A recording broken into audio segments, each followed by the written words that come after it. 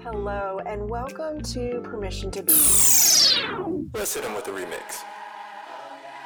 Oh, well, y'all got to change that. Yes. What do we do? We leave our F-bombs in and... Let's tell some stories. As long as white people are bound, the people in power are bound, they're going to keep us bound to the same thing that they're bound to. Out of the overflow of the heart, the mouth speaks. And I think out of the overflow of the spirit, the body does.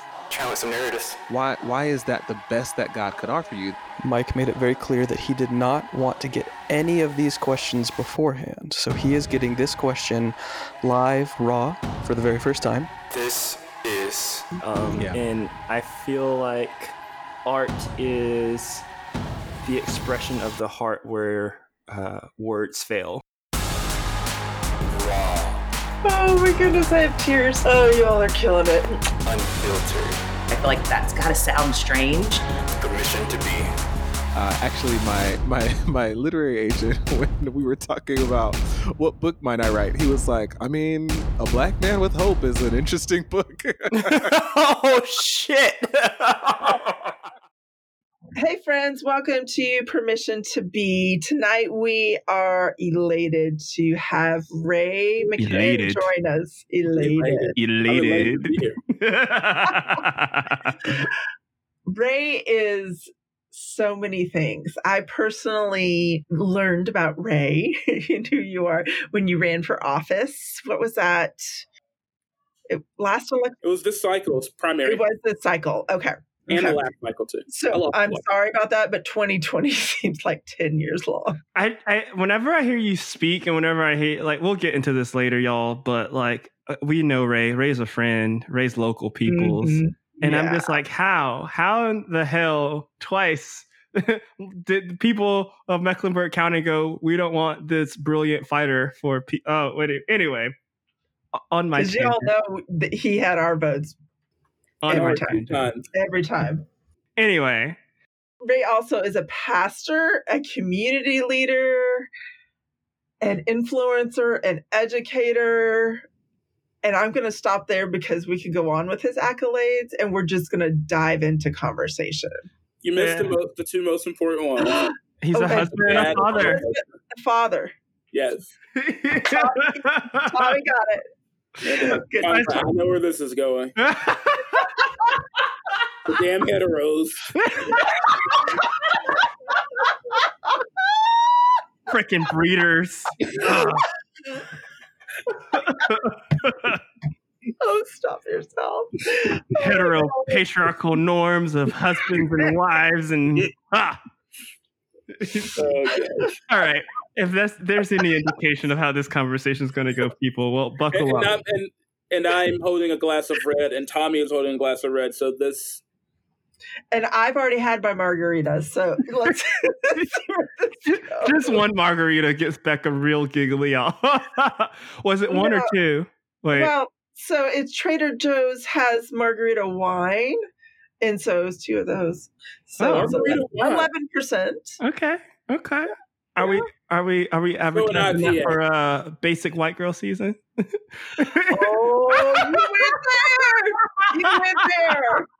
Oh, you went there. I mean, so the reason I wasn't having whiskey is because I was trying not to be tipsy, which I'm trying to drink water to get me there now. Yeah. So this conversation is brought to you by wine and Trader Joe's. Yeah. No, not Trader Joe's. They're not our sponsor. We cannot say that. But anywho, yeah, come on, Trader Joe's. We like you. You're good company model. Your sponsorship. Anyway, Ray, we are 4 days from the end of the election. We have 2 more early vote days and then election day. So we're ticking down, man. We're almost there. So that just gives everybody a framework for how we're coming to this conversation today. So if you listen to it after election, just remember this feeling you had before. With what feeling of like impending doom Like, if I don't do everything, my democracy will not be here. Yes. I don't want to feel this. I want to listen to it after the election. We will know that we have saved democracy from its slip into fascism. Yes. Oh, please, Jesus. That's really interesting. Okay. One, I do want to talk about you and your family and your life, but also I would be interested on your perspective and your explanation. Some people might feel that when we talk about a slip into fascism and all this other language, they might feel like it's hyperbole, exaggeration, and probably those people probably aren't listening to Permission to Be, quite frankly. But I love your mind. I love your brain. I love how you word and phrase things. You have a very pastorally way of wording and phrasing things. Could you sort of break down why you say those things and why you put the seriousness of the language that you intentionally choose when you describe the times that we're living in? Yeah, man. I really am intentional about using terms like fascism because, like, when I talk about us slipping into this, it's kind of like the analogy that's overused about the frog in the boiling pot. Like, it happens gradually over time. And so we've seen that. So, and let me preface with this. I don't believe that these slips toward fascism are only because of Donald Trump, right? I think that we've been getting here since 9/11, but I think especially it was escalated when we elected our first Black president in Donald Trump, and you had Mitch McConnell talking about making him a one-term president. And so that started to erode so many of the norms of our democracy, and it showed just how fragile it really is because it depends so much on like these gentlemen's, air quote, gentlemen's agreements and adherence to norms, that when you get somebody who is like Mitch McConnell, who really couldn't care less about that, all he cared about was restoring power and kind of sticking it to the president, at the time, President Obama, you'll get these slips. And then so you fast forward to today where, the president he could almost, I believe he could actually come out and talk about never giving up the presidency. And there'll be folks who are like, yeah, that's what we need. That's what because they have made our country synonymous with him as the person, right? Like, and normally you would have Democrats and Republicans saying, no, man, this is not working. But the Republican Party morphed into this party of Trump. I don't know what was that party? It is definitely party of Trump.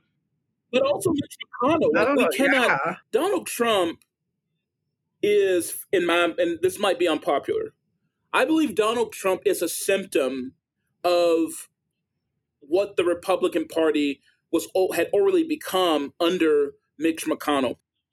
Donald Trump would never have been able to do what he has done but for the groundwork being laid by the Mitch McConnells of the Republican Party. The ones who, you know what I mean? Definitely. Like, I don't know.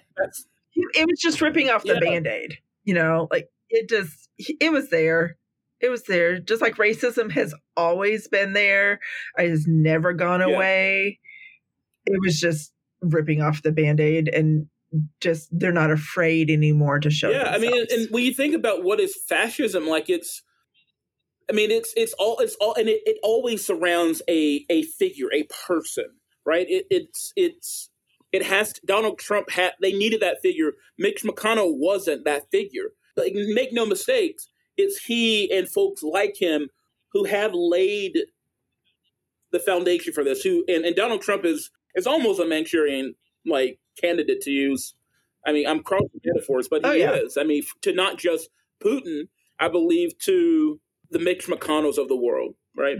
You label the start with sort of Mitch McConnell, and I would even probably label it back the Southern strategy. The GOP or Grand Old Party, Republican Party, intentionally said that we're going to root into this racist rhetoric, this divisive rhetoric, to gain votes. And then, we got Citizens United. Mitch McConnell definitely has his hand within that. And he recognized that, we can throw all this money towards elections. And if we can get to spend unlimited money from corporations, then we can influence elections and suppress it, because we've built, in a system of capitalism where there is money, there is power. Studying the history of how the parties have formed and the platforms that they've adopted and leading up to today, I just think is incredibly fascinating. And this is like, come on, people, politics affect your life so heavily, so directly.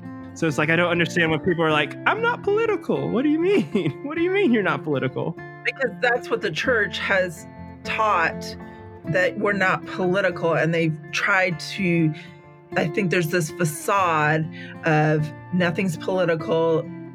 This is what we believe in our religious systems, and this is what is over here in political, and it's two separate things.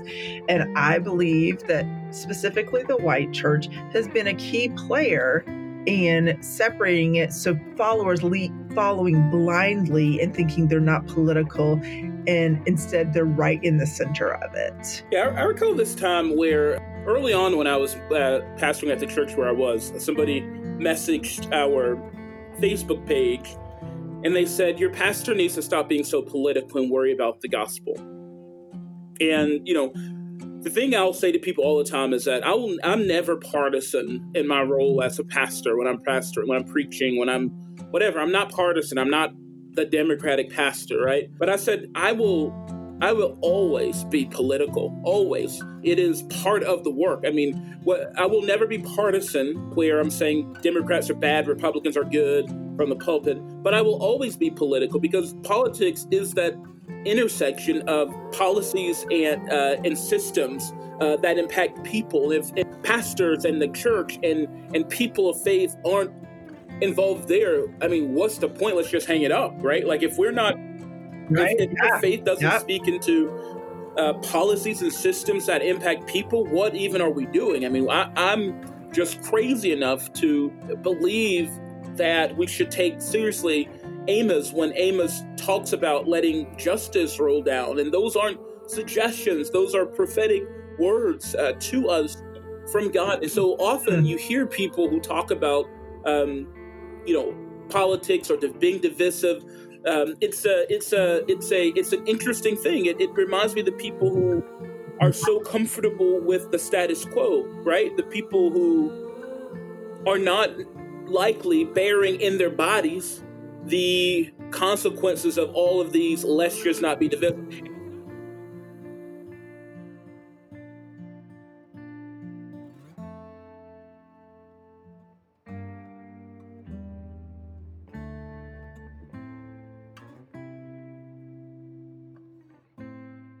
And it's not just white people. It's not. I've seen as many Black Christians have this kind of talk about not being divisive, and what they mean by that is to not make anybody uncomfortable, to never call out anything in particular. And it's this idea where we want for there to be negative peace, right? It's that concept that King talked about, the negative peace versus the positive peace, right? Negative peace helps the oppressor, right? So I don't give a damn about a negative peace where you're just, nobody's uncomfortable, but like positive peace, I want that. But with positive peace, there is that very important element of justice, where there has been a recompense, where we have done our best to make things right. And so, I think sometimes we give Black evangelicals too much of a pass, because I think Black evangelicals are just as destructive when it comes to these sorts of things. If you look at if you were to look at the Black men who Donald Trump is really picking up, you'll see a great correlation between them and Black evangelicalism. It is the same thing. It's a different side of the same coin. It is all steeped in this very wrong-headed understand of faith, of God, of the church, and of our purpose. There's this sense that the only thing that matters is, saving souls. And, and that just, this concern with only what happens in the sweet by and by, almost making it like God is not involved. It's almost like they're, they have a transcendental view of God, that God is just kind of pulled away, unconcerned, set everything in motion, and that's it. You know what I mean? Like, but that is priest in. Yeah. No, that's exactly. Jesus died. That's the justice. Now let's just make it through, and we'll all go to heaven. Right. Yeah. If you get saved. Yeah, it's all sweet bye-bye. I mean, it's like that. If you've ever seen The Color Purple, when Sophia and Oprah Winfrey's character, Miss Cicely, they were in the cornfield. It's Celie. Sophia and Celie. Celie was saying, talking about, because Mr. was beating on her, right? Mr. was beating on her. And she said to her she wasn't worried about it because this life lasts for a little while, but heaven lasts always. And then Oprah Winfrey's character said, yeah, you better hit Mass upside his head and worry about heaven later.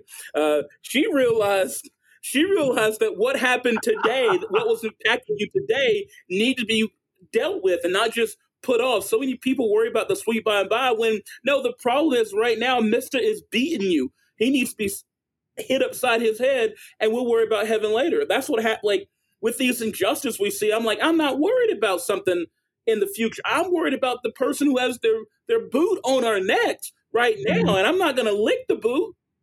I'm going to get your boot off my neck and tell you to stop putting your boot on other people's necks who I love and I know. So that was amazing. And we started with politics, got into religion, and I want to circle back around. But from that, one, what we can already feel is your passion for justice, your passion for people. So tell us a little bit about yourself and about your trajectory of what got you into justice, what got you into your current ethic, your current politic, your current belief system and structure, and sort of take us down that trajectory of how Ray McKinnon became the person that we're talking to today. That's a really good question. I mean, Tommy's voice has you all like soothed right now. You're like, I'm ready to tell you my whole world. I might as well get ready to pay you to have this counseling session. He is a life coach. You all can go to Tommy Allgood coaching. Or Team That's Allgood, right. teamallgood.com. I'm sorry, that's right. It's teamallgood.com. Like, you don't plug it right. Right.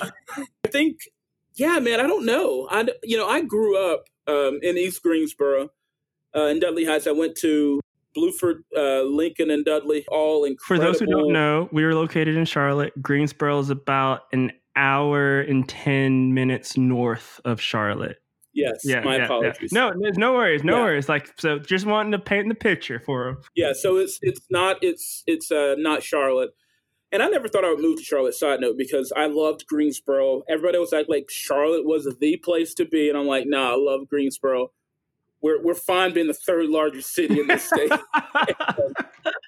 I grew up in East Greensboro, which is, if you're from the Charlotte area, it's more similar to like West Charlotte. My mom and dad have been separated my entire life. They divorced when I was in high school, but I've always had a relationship with my mom and my dad, but they just were never together. I spend mostly like the school year with my mom, and we spend the summers with my dad. Sometimes we be with dad during the year. My mom is bipolar, so sometimes she was in the hospital, and so we had to be with dad. I think all of that stuff helped contribute to who I am. I was like the only person in my immediate family who was like a Christian. I used to be like a holy roller, every stereotype you can think of a 90s Christian. I came of age in the 90s, and so that was a really big in that time was, Joshua Harris's I Kissed Dating Goodbye. Like purity pleasure. Yeah, man, that was me. No, I didn't listen to secular music, burnt secular music in a barrel. I mean, all the stereotypes was me. I smashed my Spin Doctor CDs on the steps because I was like, that's not saying good things. It is not honoring. It is not edifying. So, I mean, I'm the youngest. My twin brother and I my mom and dad have 5 kids together, and we were the youngest. And I was the only one in my family who was like really holy roller type Southern missionary Baptist kid, not Southern Baptist, missionary Baptist. And so, yeah, not Southern Baptist, never been. I don't understand it, but I don't know, man. Like I grew up in church. I was a very conservative Black Christian man. I mean, all the stuff I remember in high school. Well, it was the summer between my 8th and 9th grade year. We went to Youth for Christ used to have this big old gathering, and it was called DCLA 97 is when this happened. And they had it every 3 years. So DCLA 97, 2000, whatever. And so, like, I bought this. I spent my last bit of money to buy this kit to teach me how to start a Christian club on campus. And we started the Panthers for Christ. We were Dudley Panthers. And so we were Panthers for Christ. And, man, I was going to get the whole school saved. And like, part of who I am today is shaped by all of those experiences, like the 90s group. I had this one experience that still haunts me to this day. We had our little club, we had our little meeting, which was basically this, like, I don't know what it was, like Bible study. It was trash. I mean, we didn't think it was trash. Looking back on it, it was just straight up trash. Like, I think we hurt people, but there was this one guy who was like a very stereotypical black gay dude. And he was part of the group. I don't know that he ever said, like, hey, y'all, I'm gay, which I doubt in the 90s he would have. Yeah. But I remember we were in the club one time, the Panthers for Christ, not the club. You weren't. You see me, bro. You ain't kind of catch you riding dirty. Doing the Roger Rabbit.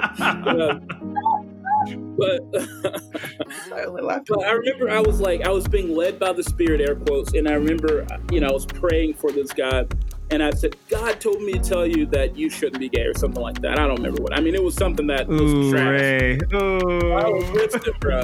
And this is always what I think about. I remember the guy's name. His first name was Edward. And every time I look back on my experience in high school and that whole part, I think about that.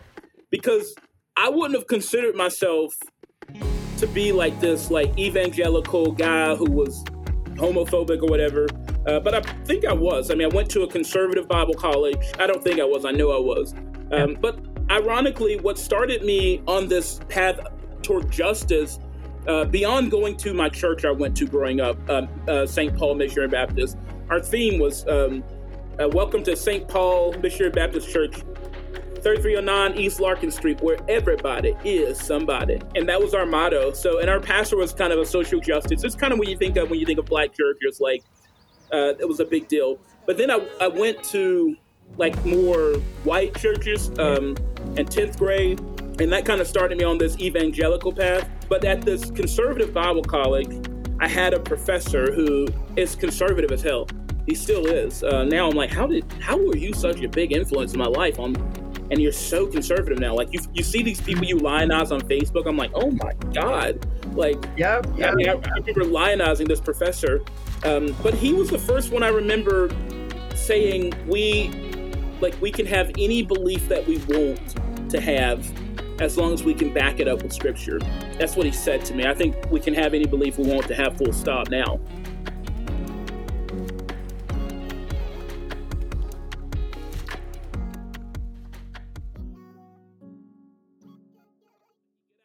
And I started to see, like, the stuff that the church say they care about, like pro-life issues. I wasn't really seeing it. And so I don't know. I've said a lot. I don't think I've answered your question. So it's just been a culmination of, like, life experiences and just getting to the point where I'm comfortable thinking independently, comfortable not having to fit a mold that was crafted a while ago for who I'm supposed to be. So I don't know. Oh, that's so good. That's so good. There's so much there. And so I guess take us also from meeting your wife, because again, you labeled these as the two most important things. So we have to talk about these two things.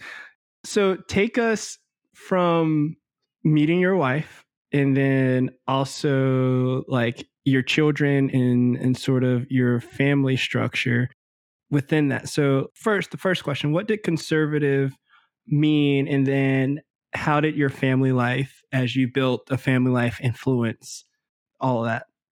Okay.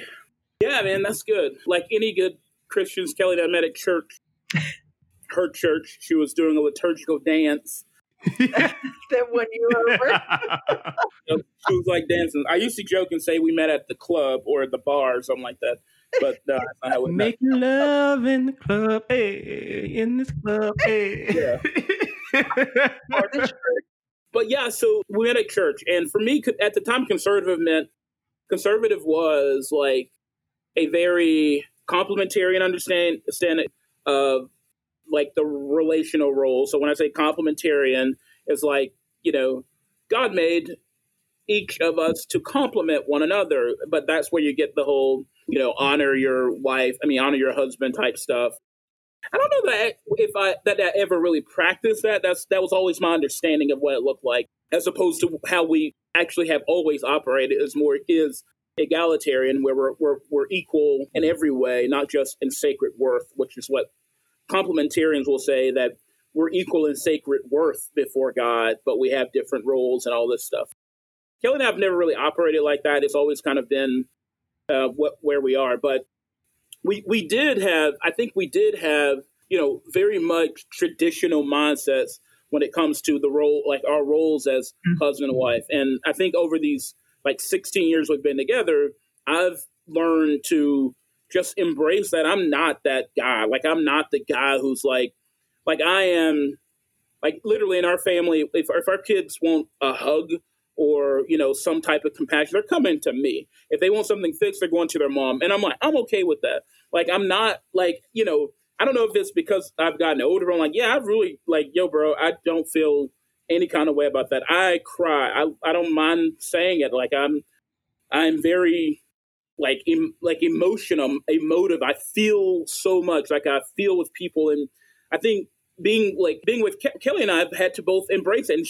And on the other side, she's had to embrace, like, she's just not that like super cuddly, like you want your kid cuddling up with you type of mom. Like, she's just not who she is. It's like not her speed. And it's like, yeah, that's fine. Like, yeah, and I'm fine with it. Like, I'm like, yeah, my 12-year-old he still will cuddle up with me. I'm like, yes, all the cuddles. Kelly's like, it's God, get off of me. I'm like, it won't be like this for long. All the feels, like, you're not gonna be like this forever. Everything, and I'm the guy who's quoting Beautiful Boy lyrics to my now 20-year-old son. Like, I'm always like, everything. I love you more than everything. It's like, oh my God, bro, I get it. So I don't know. I mean, and our boys, we have 4 boys. Our oldest is 30. We have a 20-year-old. We have a 16-year-old. We have a 12-year-old.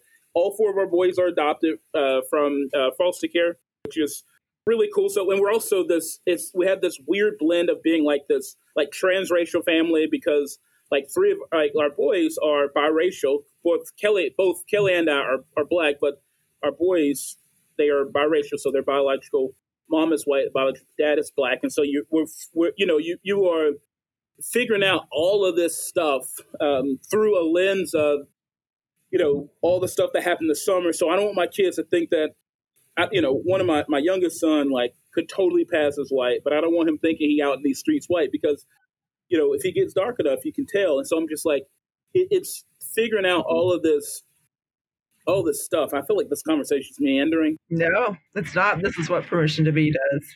We meander. So, okay, within that, I've heard a lot within that. So I've heard that you start to talk about you bumped up against challenging traditional roles of masculinity. Within that, I've heard you talk about wrestling with an affirming ethic.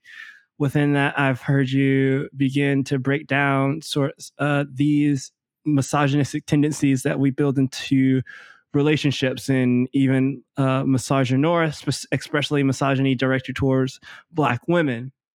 What was sort of the catalyst for you to begin tackling these big ideas and systems to transform who you are today? Because when I say that, when I look at Ray today, Ray is a person who values anti-racism policies and practices. He is a person that strives for equality, not just equality, but equity and inclusion as it relates to women. Just hearing his story about his personal story of becoming an affirming individual. And so I know that sometimes these things happen sort of like a switch, and then also within that, you even mentioned mental health, right? And so I can't help but see you in that. in the context of a Black man in America. Right. How is it navigating all of that? Yeah, man. You know, there was a time where I thought I was a unique, like, unicorn, right? I thought I was this, and I think that's the way a lot of stuff works. If we can be convinced that we're so unique, it has a way of isolating and also kind of not pushing us to grow.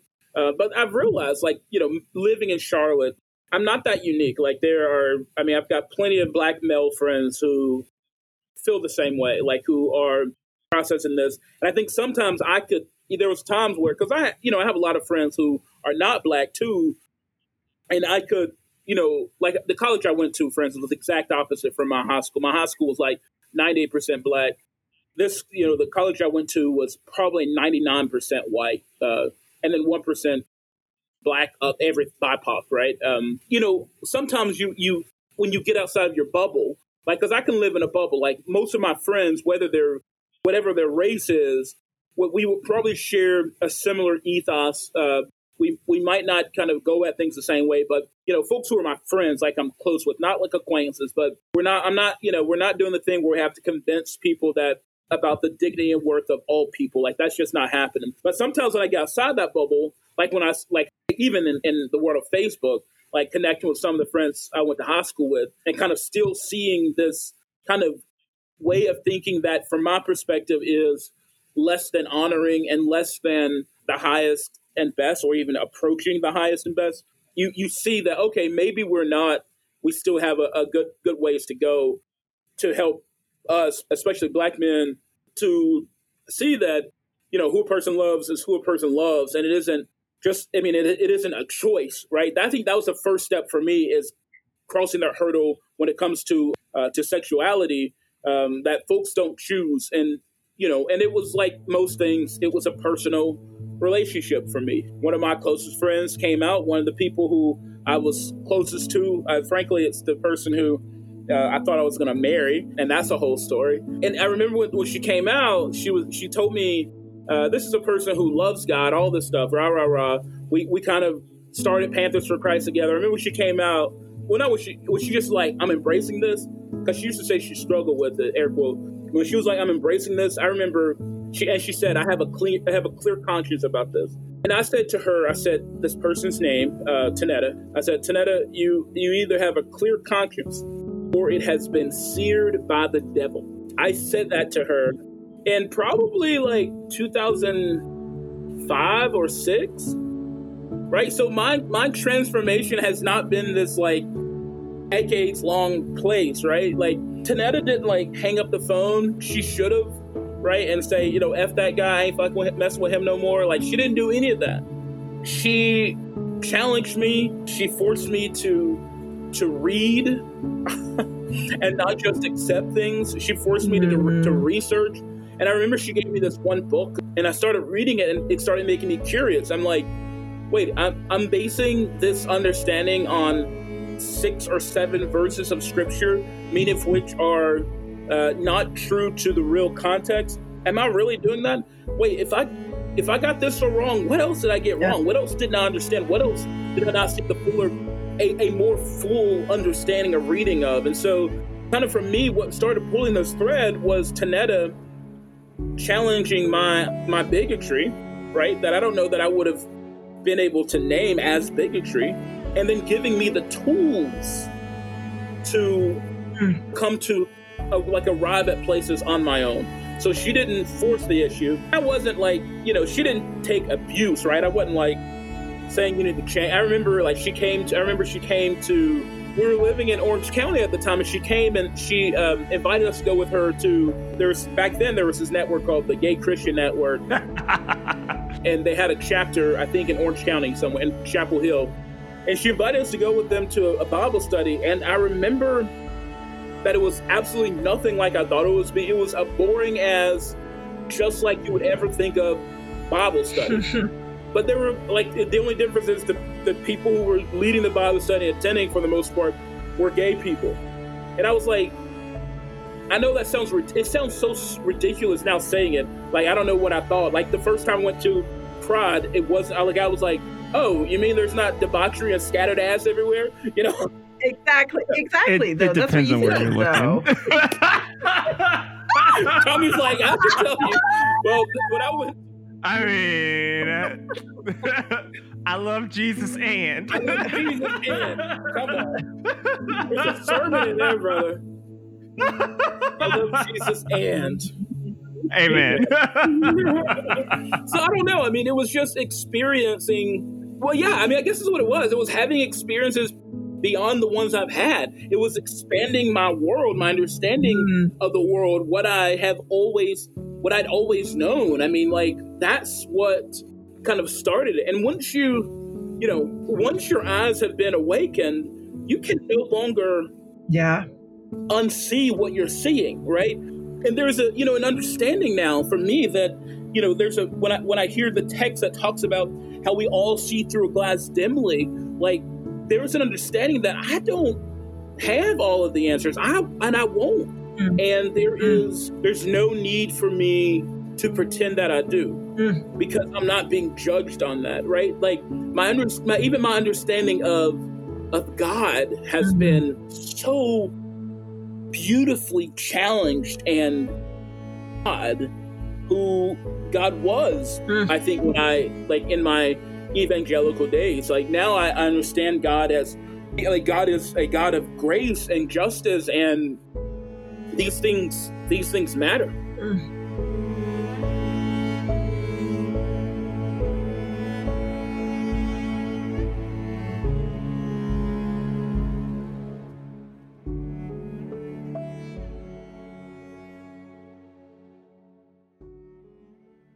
I want to hop back to, you said that you realize that you're not a unicorn and that you realize that there are many others like you. And so I just, as a white person projecting my view of men, like everything you described to me is a unicorn still. And so my perception, of course, of a Black man is going to be my projection of what I see in white men. So I'm curious, why is it not a unicorn to you? I'm thankful that I have a husband who's very similar in characteristics that you described. But to me, that's a unicorn. Yeah, I mean, I guess I don't see it as a unicorn. I'm not saying that by and large, the majority of men are where Tommy and I are, or where your husband and I are. But I'm saying in my orbit, right, with of the people with whom I share the most space, my understandings are not, they're normal. This is the thing that would be abnormal would be the other view that I once held, right? So I'm saying in the space where I spend the most of my time are folks who are men, even, whether they're heterosexual or homosexual or anything in between that or other than that, like there is this understanding that I think is similar. I do think, by and large, we still wrestle as a society with, obviously, misogyny, with bigotry, with homophobia. I mean, there's still men who the worst thing you can say to them is that they're gay or whatever. I don't know. I don't know if it's being getting older, being a dad, or what. Like, one of my kids was telling a story about how somebody said they were gay or whatever, and then their response I thought was beautiful, and I hope it was like, yeah, okay, well, you say that like there's something wrong with being gay. There's nothing wrong with being gay. Like that's the response I hope people see. Like, all right, like that's not an insult. Like it's just like you saying, oh, you're a guy. It's like, all right, it's not. This is something that's immutable. Like nobody can change it. So it's dumb to do. I'd love for us to be there. I don't know that we are there. So I guess when I talk about, I don't feel like a unicorn is because the folks with whom I share the most space, it isn't abnormal, right? Like my closest friend. Yeah. For the most part. I will add to that. I think, because I think I've heard Cedric allude to something similar. Cedric Lundy. Yeah, Cedric Lundy. We talk about, I think as Black men, we can talk a lot about finding our place in society. And if we're not, gang banging or, on the streets or using certain vernacular, it's hard to see where we fit in, and so I don't want to divorce that though from the systems of white supremacy that then compound upon people to say, like, this is how you have to act. You don't have permission to be who you are. You don't have, right? And so is it that, Ray and Cedric are actually unicorns, or myself, are we actually unicorns? Or is this simply the product of what it means, like what happens when you begin to break down the structures of white supremacy and patriarchy that are guiding and guarding your life? So, and I think that we begin to have less people that appear as unicorns, and we begin to step outside of those triggers and traumas where we look at all men or all white people as the enemy or as the trigger, as we begin to enmesh ourselves with people who are doing the work. And I think that's why it's important to have a strong community that is invested in doing the work of anti-racism, that is invested in being anti-sexist, that is invested in this inclusion, in this equality, so that it's not a question of, oh, how do you survive being the unicorn? But like, what is it that you are divesting from, and how are you divesting from that, and how are you finding your power in that? I think too that it's important for us to recognize that we really are not that unique. I think our perceptions of Black men are colored more than even for us Black men by what people project as is the case. The majority of I can think of, like, not just my circle of friends, but my family, right? Like, I'm not the unicorn when it comes to being like a person who feels like I'm not like the guy, like, I'm not the only guy in my family who cries. Like, I'm not the only who hug. Like, that's how we are. Like, that's say that. The thing, like, I'm not the only guy in my family who's a boss ass dad, who's a great dad. Like, that's the norm. And so I do believe that we have this perception about what it means to be a Black man. Now, what we have to do is refuse to sit into those stereotypes. I've just not fit stereotypes in general. But a lot of times it's stuff that it hasn't been necessarily what was expected on me from other Black men. It was what I thought other Black men expected from me, or what Black women expected from me. But, the older I've gotten, the thing I know is that this is me. Like, I am me authentically, just like this. I use the same jokes. I have the same inability to dance no matter what space I'm in. Like, it hadn't always been the case. There was a time where I felt like I had to be one person in this setting and another person in this setting. But the thing I've learned is that when I am myself, my dad has the best saying. My dad always says to be like that. You are the expert on you. Nobody else can be you. You can be you, who you are. So, like, if I like country music, I like country music, and it makes me no less Black. If I like whatever the stuff that I like, the music I like, but it doesn't change that I'm a Black man. That is immutable. I am, as I have always been, a Black man, and it's okay to not look like what somebody has. To look how somebody has prescribed for you to look, because if people can do anything, they can spot inauthenticity, they can spot an imposter, a person. Until we learn to be comfortable in our own skin, presenting ourselves, showing up as we are, we will never find out who we are, and we'll never connect with people, right? The thing that I was saying on this other podcast this week is, with my friends, like, no matter who they are, like, you're going to just have to get comfortable with, hearing me say, I love you, or hearing me say, this concerns me, or hearing me, my anxiety around, you driving up to DC in the middle of the night because I'm scared something's going to happen. And I'm going to let you know. And that's been the beautiful thing, like, with my friends, with my, whether they're men or what, but, it's seeing that, because sometimes the first time, you hear your boys say, hey, man, I love you. Hey, man, I was thinking about you. Hey, man, dang, I should miss you, man. I miss your face. It can be jarring, like, okay, it's weird. If we don't act like it's weird, it is what it is. Like, yo, I love you. Like, I think about my buddy Chaz, who's one of my best friends call him my BBF. And, you know, this dude we're so different. I mean, he is stoic, hardly lets anybody in. And I'm like, yo, man, I love you. What's up? He's just like, I love you too, BBF. So the first time it was just kind of like, what the heck is going on? This guy, what's up with this guy? This guy hitting on me? You know, it's like, but, you know, you just kind of, I don't know, man. Like, you just be who you are. And then you give, because it really does give people then permission to be who they are. Like, that's the thing that this authenticity does. It gives people permission to come alive and to be who they are. And that is, after all, what the world needs, is for people who have come alive. That was so good, man. So good. So good. I'll sip my wine now. Good Lord. Thank you so much for listening to part 1 of our conversation with Rayshawn McKinnon.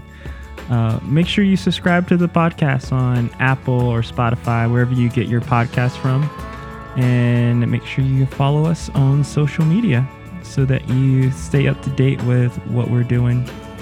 And it is my deepest hope, my most sincere hope, that you are finding the authenticity and the permission to be fully and truly who you are becoming.